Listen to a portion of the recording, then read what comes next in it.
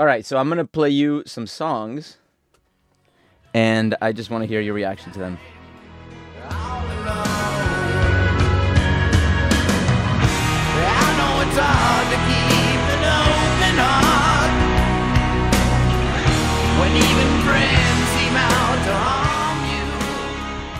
This was like in 1992. My parents were working at a flea market, and it was just one of the songs that was always on repeat, and I was just really fascinated by it. And I was just a kid, and I thought it was just like the coolest music ever, like super awesome, but also hardcore. And also like melodically, it really did change my perspective on just what like a regular pop song could sound like. It was mind-blowing at the time. For those of you who aren't familiar, that was November Rain by Guns N' Roses. I'm going to play you another one.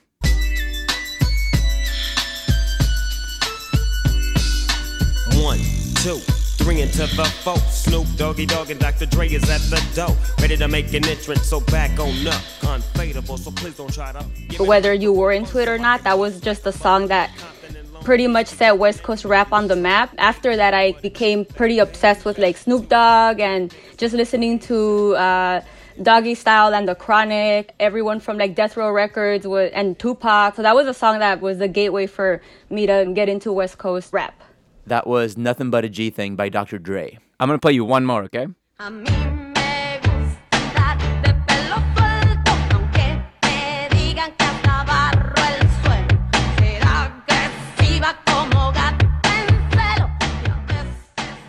I was a child impersonator, and Gloria Trevi was the artist that I would impersonate. My mom made me like a little costume with the glittery, like the holes in your pantyhose everywhere, the ripped shoes. And I also had like the long hair and the curly long hair. So when you like would frizz it out, it kind of did look like her. So it's a little embarrassing, but I mean, it's so like now, but it is part of the formative years of me getting obsessed in music. So that song was my favorite and her most popular hit that kind of embodied that like riot girl energy. And that was Pelo Suelto by Gloria Trevi. I'm Alan Lilienthal, and you're listening to Only Here, a KPBS podcast about unexplored subcultures, creativity, and conflict at the U.S.-Mexico border. Today, we're going to trace the story of how Latin music became as popular as American pop music, all through the eyes of Isabela Raygosa. Isabela is a music journalist from Tijuana and San Diego whose career very closely paralleled the boom in Latin music that's happened over the past decade. Back in the day, when Latin stars wanted to cross over, they would have to start singing in English. Nowadays, you have music icons crossing over the other way, singing in Spanish, like the Beyoncé J Balvin collab you're hearing right now.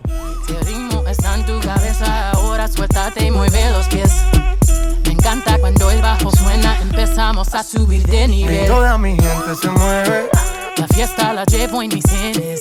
Yo soy la reina de los nenes. Mi música los tiene fuerte bailando y se baila así.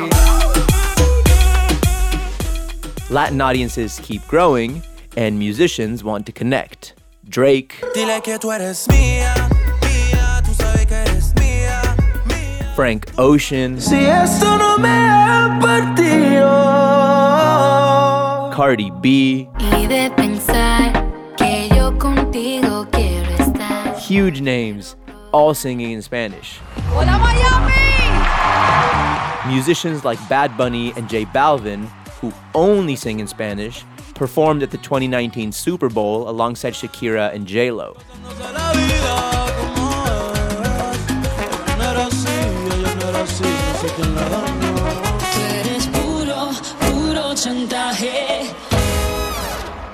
That would have been unheard of just a few years ago.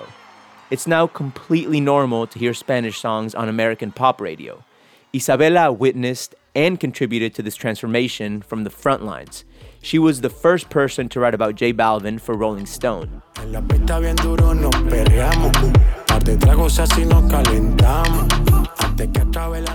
She writes for big music platforms like Billboard, the Latin Grammys, and Remezcla, to name just a few. She's now the Latin music editor at SoundCloud. Her path to being a real-life music journalist, though, was long and windy. It all started with a deep love for music. During our interview, Isabela was quarantined at her apartment in New York, and I was in a closet in San Diego. She's obviously a huge fan of music, so I started the conversation by asking her if she ever played music. I started playing at 15, 16, so it was a little later. I was already in high school. Actually, the song that inspired me to want to play guitar was Maria by Café Tacuba, and it has this really beautiful melodic intro with like nylon strings.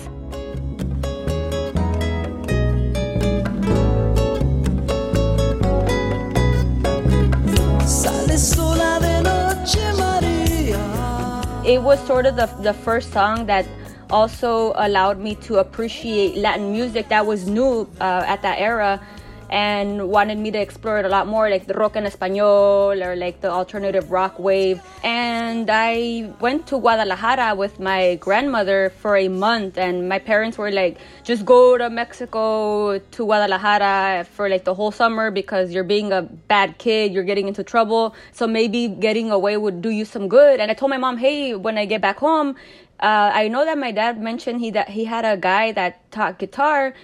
Is there a way that maybe he can come by our booth? Like, we still worked at the flea market because he would be a customer, and maybe he can give me classes in exchange for some of the stuff that he buys from you guys anyways. And he's like, yeah, let me talk to your dad about that. And then he just started teaching me a lot of the vintage stuff more than anything, because he's a lot older than my dad. So he started teaching me things like boleros and like even just like Jose Jose or like Leo Dan. So even just the music that I didn't want to learn, but I then became pretty knowledgeable of it because the guy taught me how to play it. In high school, then I started learning with my friends, and I started playing like Radiohead and Nirvana and like Smashing Pumpkins and that kind of stuff. Yeah, it seems like from Guns N' Roses to Gloria Trevi, it seems like you're someone with very diverse music tastes where you didn't really draw a clear line between Latin music and American popular music, you could say, which is becoming more and more normal today, but back then, when you were younger, it wasn't that common. Growing up at the flea market, it kind of did set a different precedent for me, being at the flea market where I was exposed to just culture through, like sound systems playing there and like people like doing little competitions with like music, and it was all from different artists, like American artists and also like Latin artists, but also just being close to the border where like norteñas and rancheras were very prominent at the time, but also just being so close to the border too that you would get American music very accessible there. All the performers that were even like Nirvana at that time was playing in Tijuana like a bunch of the times. I never went because I was a kid, but I remember a lot of the people that I knew at the time saw Nirvana at Iguanas. I feel that it made me a lot more perceptive to appreciate that kind of diversity because it made me still feel close to even being like from Southern California, but also like just Mexico with having parents that are into ranchera music. So it was just all part of like this upbringing that I had. And at some point, you were never really planning on being a music journalist, right? I know at some point when you were on your way to adulthood, you went to Outside Lands in the music festival in the Bay Area. It seems like the way you got in there was a little bit unusual. I was living in Berkeley. I was a student, an undergrad at Berkeley. I felt like, what is the way that I can actually go into this festival and not like sneak in like so obviously, but I was going to try to go in for free. And I said, okay, well, I'm going to try to interview an artist and say that I'm a journalist and that I work for the school newspaper. And I had like all my equipment, like my notepad and my recorder and everything. I saw the person that seemed a bit more like naive, I suppose, to say like, hey, well, I'm actually in a hurry. Can you please let me in immediately because I'm late for my interview with Devendra Banhart. The guy was like, oh, yeah, sure, go right ahead. And I was like, what? Like, that really worked like so smoothly.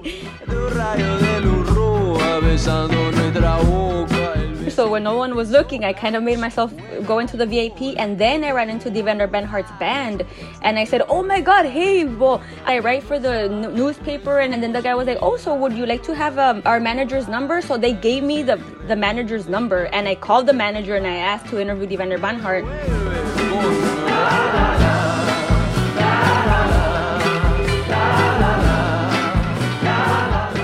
And it was like, yeah, hey, actually, we have like an open spot because somebody canceled or whatever. So I ended up actually interviewing Evander Banhart by just trying to be in the festival in the first place. The stars aligned. They really did at that time, yeah.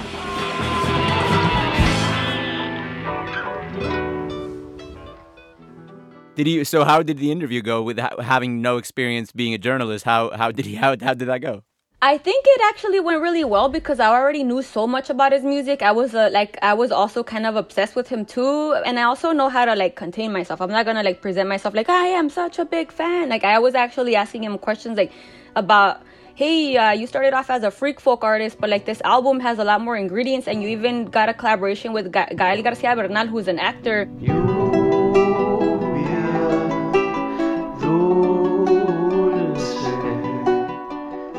He was just very much like replying to me like if I was a person that had done his research on him, which I had as a fan. I just had the fortunate situation, and I already knew kind of a lot about his work.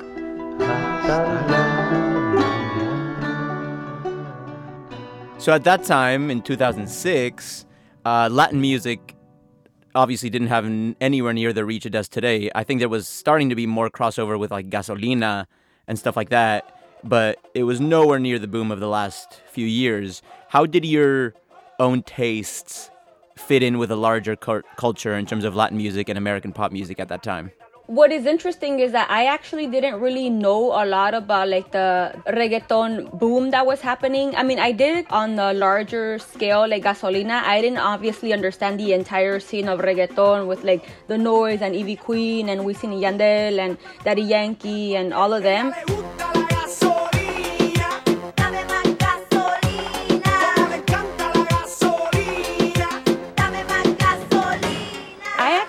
Even if I heard Gasolina, associated it in like the quinceañera wedding kind of circuit. I remember just hearing a lot like Elvis Crespo, like everything that we would hear at a quinceañera song today, like Suavemente. Suavemente, bésame, que quiero sentir tus labios besándome otra vez. Suave, bésame, bésame, suave, bésame otra vez. Yo quiero sentir tus... So that's how I interpreted those huge relevant hits at that time. Did you have any sense of how big Latin music would become? Definitely not. Even though for me there were always one world, one reality, one existence, I knew that in the larger scale, these were like two completely different worlds. And my entire life, I've always struggled to separate I'm not gonna say my identity, but like my knowledge in perfecting a language like Spanish and English. I went to school in elementary in both the U.S. and in Mexico.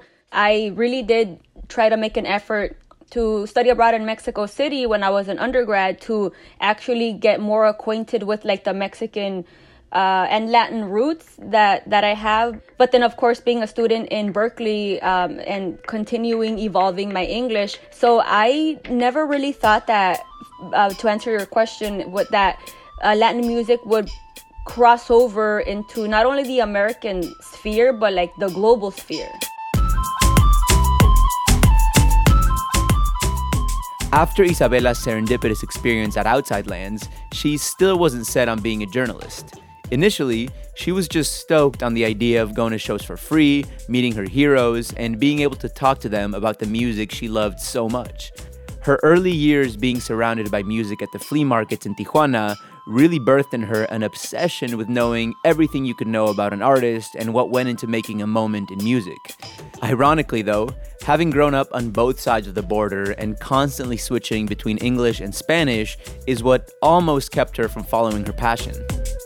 Spanglish was my first language, and my biggest challenge was perfecting English and Spanish at the same time. I felt like I was pretty weak in both when I speak conversationally 100%. So I was always intimidated to speak my mind because I felt that the way I would convey it would be not the right way that I wanted to express it. So I started working with numbers, and I got really good with numbers that I got accepted as a math major into UC Berkeley.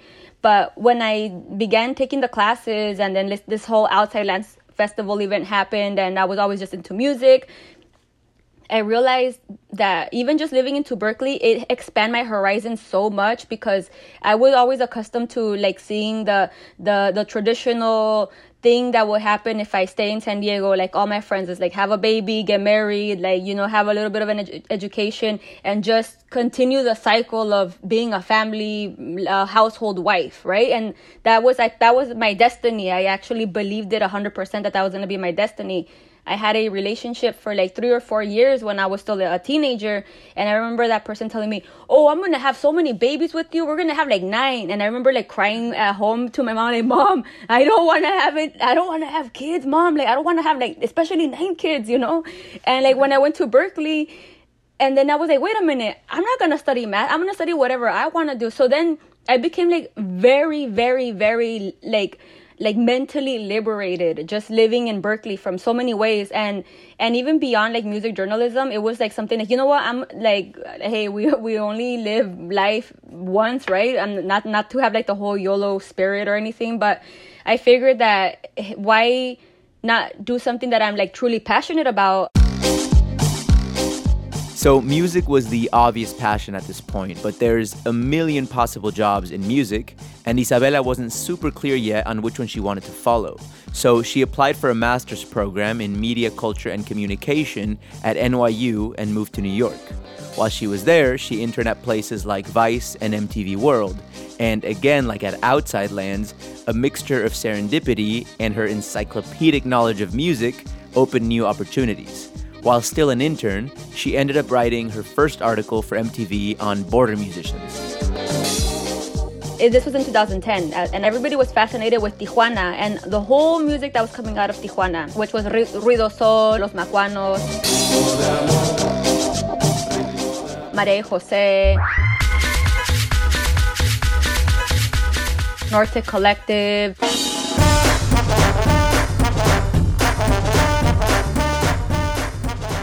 I felt like, hey, well, that's where I'm from, and I want to give you the information like in a more genuine way, because this is something that I'm very close to. And I coincidentally had been writing about border culture for my thesis, for both my undergraduate thesis and then my master's thesis.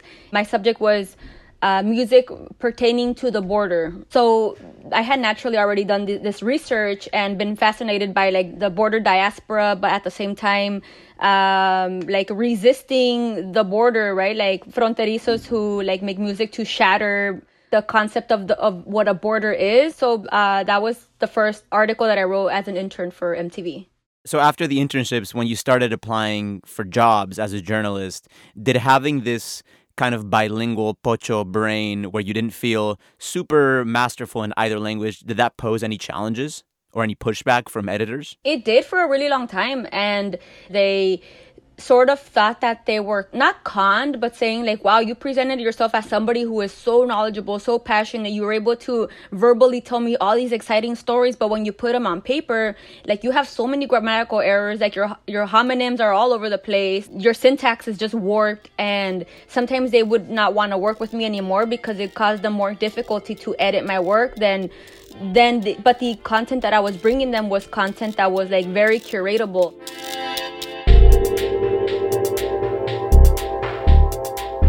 It took Isabela a couple of years to really find confidence in her writing, but she persisted and eventually became the editor at Remezcla, an online media and culture hub for all things Latinx. Remezcla has always had its ear on the pulse of emerging Latin trends, so Isabela was really able to find her footing and learn to trust her journalistic instincts while working there. At that time, fueled by the internet, the cross-pollination of traditional Latin genres with modern ones was becoming more and more prevalent. The border scene was producing norteño-inspired electronic music, like this Norte Collective song you're hearing right now.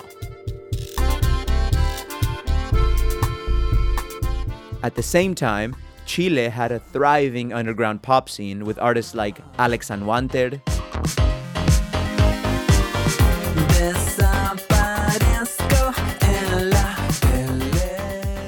Jepe,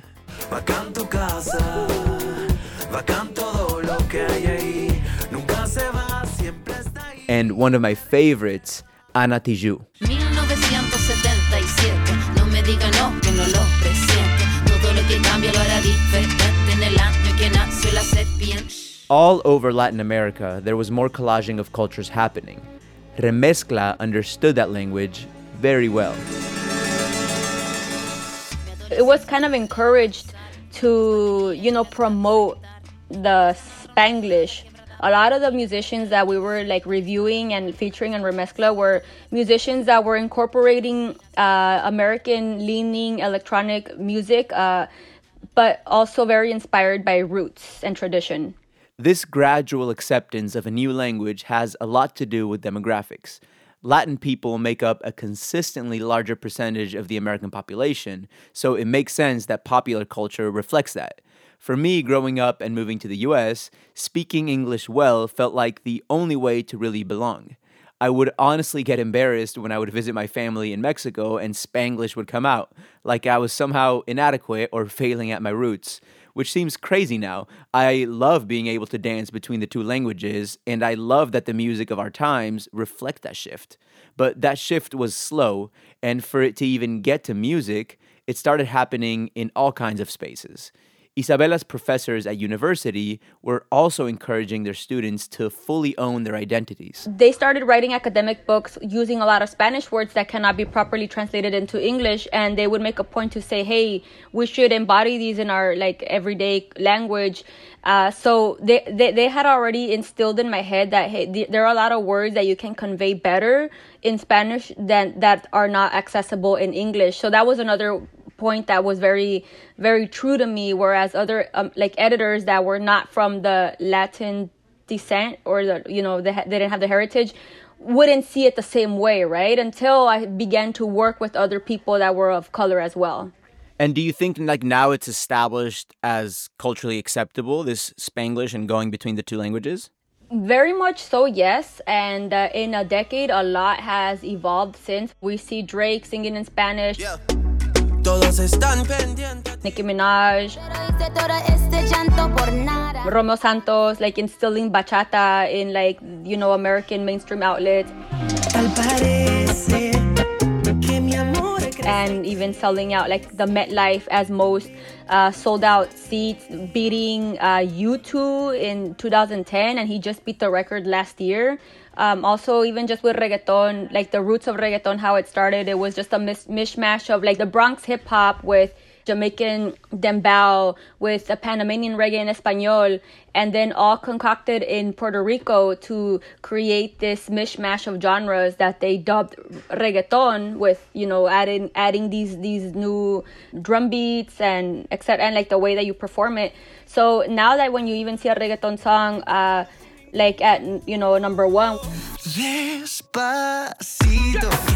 When Despacito happened, I think that it became more globally accepted to fuse languages. Justin Bieber doing the remix,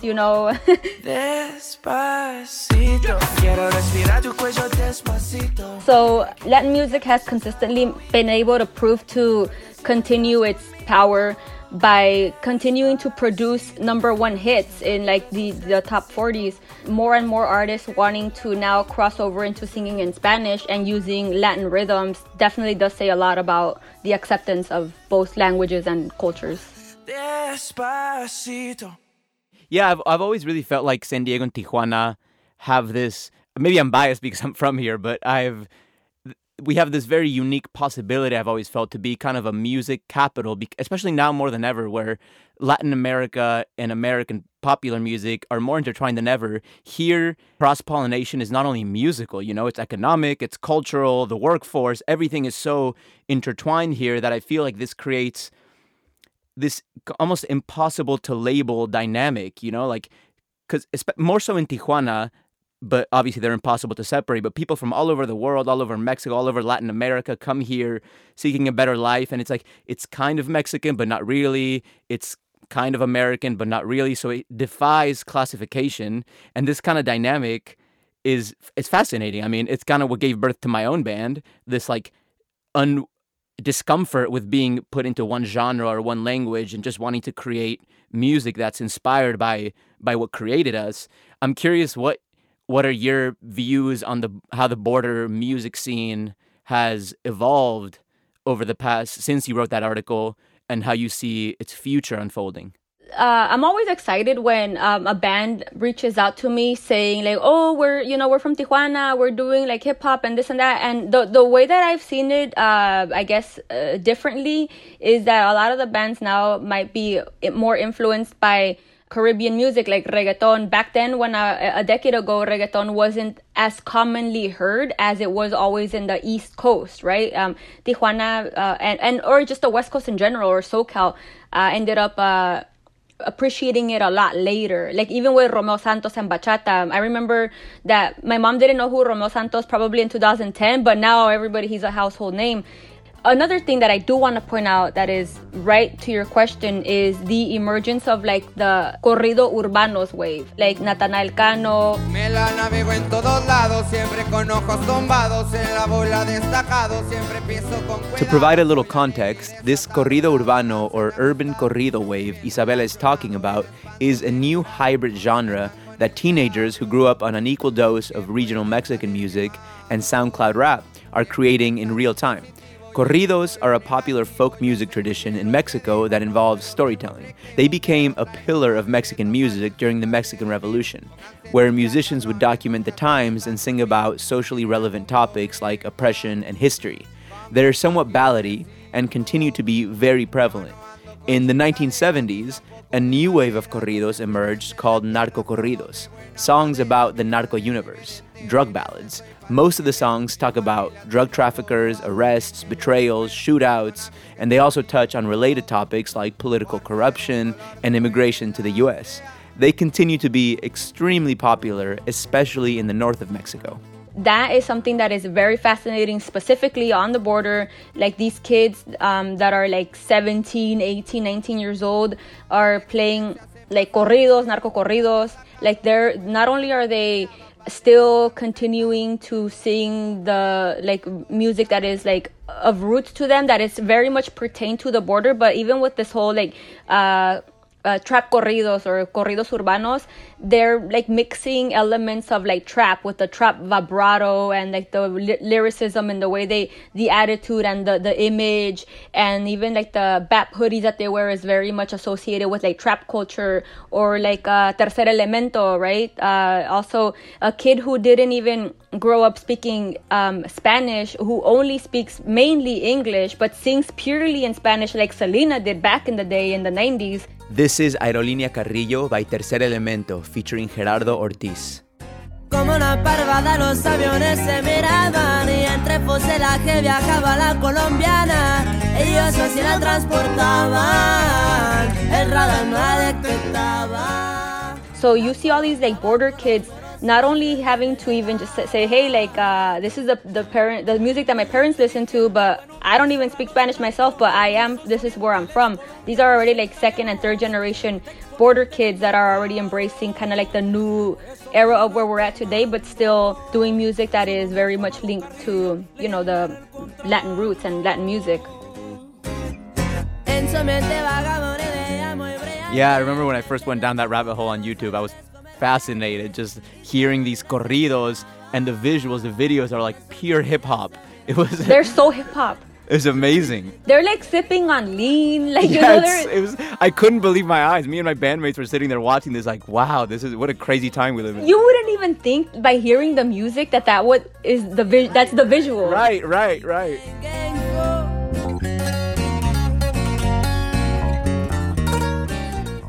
When Isabela got her first big job as a music journalist in 2011 as the editor of Remezcla, she started an ongoing column called Borderline Latin. She would take different songs by non-Latin artists and trace how Latin music and rhythms influenced the composition of that song. There was one in particular that I really liked where she took a song called So Broken by Bjork and compared it to a telenovela.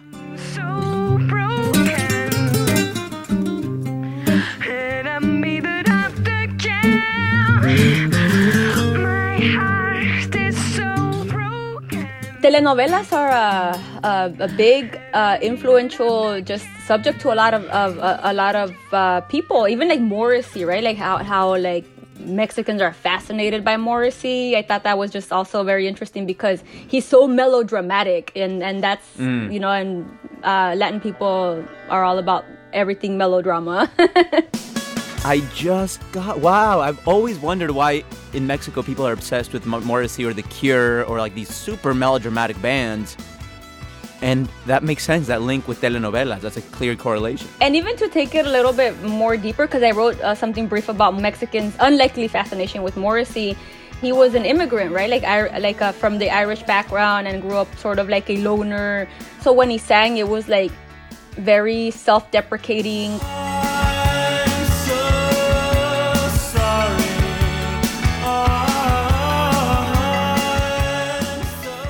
Kind of like the Chente songs, how like they're like self-pitying rampages over tragos amargos, right? Like how Chente does these like self-pitying rampages, like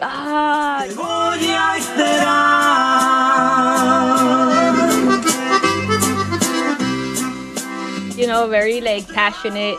I felt that like Morrissey is the same way too, like in terms of lyrical content, like how you could make music that is like, it's okay to wither in self-pity, but it's for a purpose because of like love or like loss or something like that. It's for art. It's for art. So during our conversation, Isabela and I were both at our respective homes on opposite sides of the country, quarantined like most of you. Everyone is deeply affected, and the music industry, which really depends on crowds, is in a particular state of uncertainty. No one knows when music venues are going to reopen. Big music festivals are off the table until at least 2021, and there's just no way to know how all of this will unfold. Naturally, people are adapting. Festivals like EDC and conferences like the Latin Alternative Music Conference are going to be online this summer.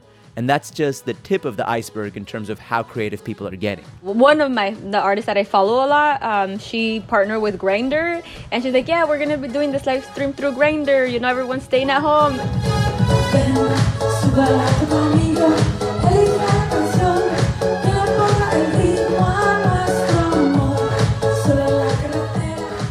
Like everything's going up, right? Even like the like porn views and like music and like, you know, just a lot of things are like gaining more like traction, you know, like online. So it's funny how even she thought of like combining those two together, like, and then just like performing on her. And I saw that she's just performing on her stage, like doing like a little karaoke of her own music on her own living room. And to see musicians being that intimate in like their own house with their own equipment, and it's just something a little more relaxed and not like highly produced.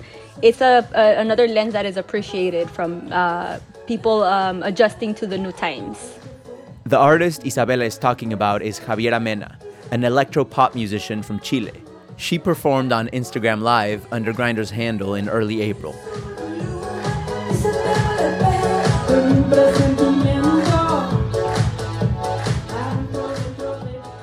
Thank you so much, Isabela, for your time. That was super fun.